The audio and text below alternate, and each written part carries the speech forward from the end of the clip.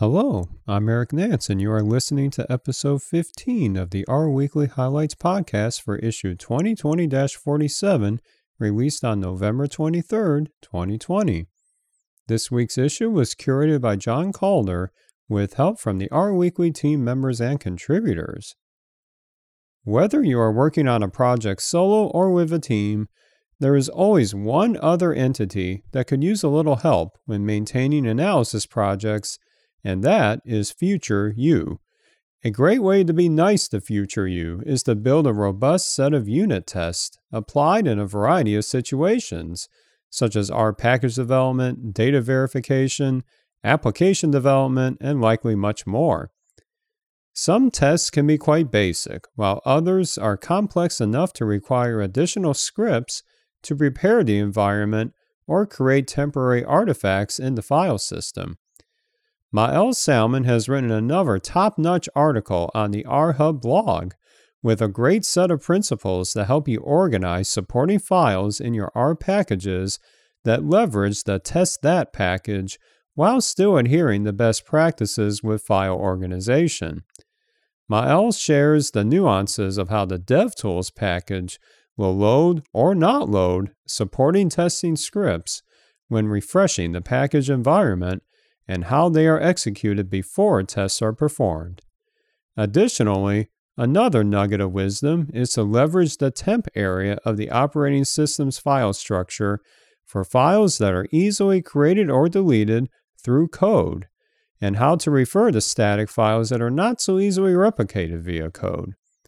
Like other articles on R-Hub, the inspiration for this article was a previous thread on the RStudio community platform showing another illustration of open source dialogue for the win. With the current COVID-19 worldwide pandemic, conference organizers around the world have been challenged like never before to keep everything intact while adapting to the new normal for at least this year. Fortunately, in the R community, we have seen a batch of successful conferences this year that have gone completely virtual, and the National Health Service R 2020 conference was no exception. The conference was held for the entire week of November 9th through 13th, and both the workshops and conference talks are now available for on-demand viewing on their NHSR YouTube channel.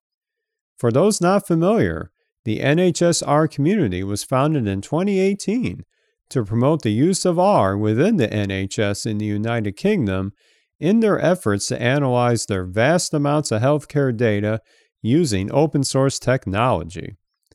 On the NHSR community blog, Gary Hudson shares his takeaways and links to various talks that resonated with him.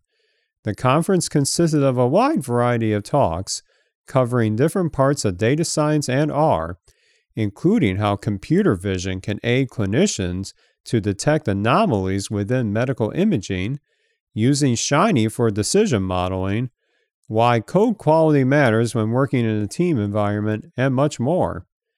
As someone whose day job heavily involves using R in the health field, it is gratifying to see R playing such an important role in addressing such important questions and helping scientists in this challenging field harness such rapidly increasing data sets to lead to better quantitative decisions and insights. Moving on to our third highlight for today. If there's one constant in the world of sports, it's that injuries are a fact of athletic life. Yours truly has had his fair share of bodily impacts throughout the years. Sometimes it is quite obvious why an injury occurs, like when I broke my right arm at age 12 during a basketball game when an opponent shoved me in midair and I landed in the worst possible way. Not that I have a vivid memory of that incident or anything. But are there analytical techniques to find other underlying physical or psychosocial factors to predict occurrence of injuries in athletes? Harry Fisher, data scientist in Cardiff, Wales, dedicated his PhD thesis to investigating how stress-related factors were related to injury occurrence based on a sample of over 350 athletes recruited from British universities and local sports clubs. On his recent blog post, Harry shares the application of a technique called Bayesian networks via the BN Learn package to investigate this research question. So what exactly is a Bayesian network? Harry gives a practical explanation of the way it can help answer questions like if the athlete spends low amounts of hours training and has experienced unfortunate life events, what is the probability that they will experience an injury? The post is full of example code and complete with a link to the entire source data set that he collected for his dissertation, starting with defining the logical pathways between the different explanatory variables, which are all summarized nicely in the blog post.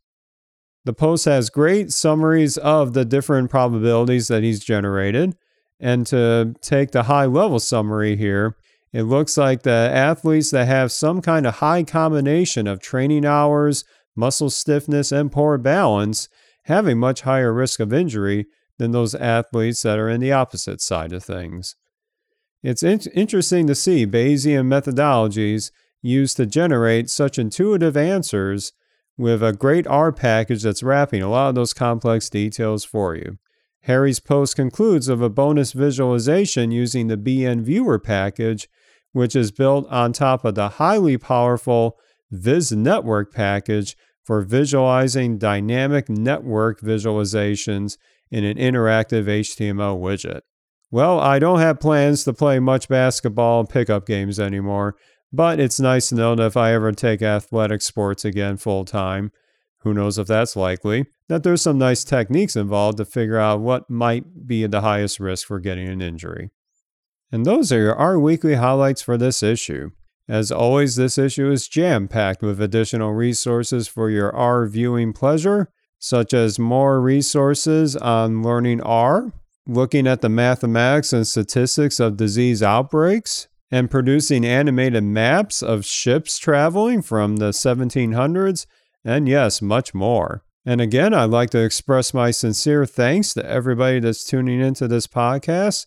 We are rapidly approaching a huge milestone of 1,000 downloads worldwide, and we greatly appreciate it spreading the word out on social media or other channels, as that is one of the best ways to spread awareness of this very podcast. Have a great week, and we will be back with another batch of highlights next week.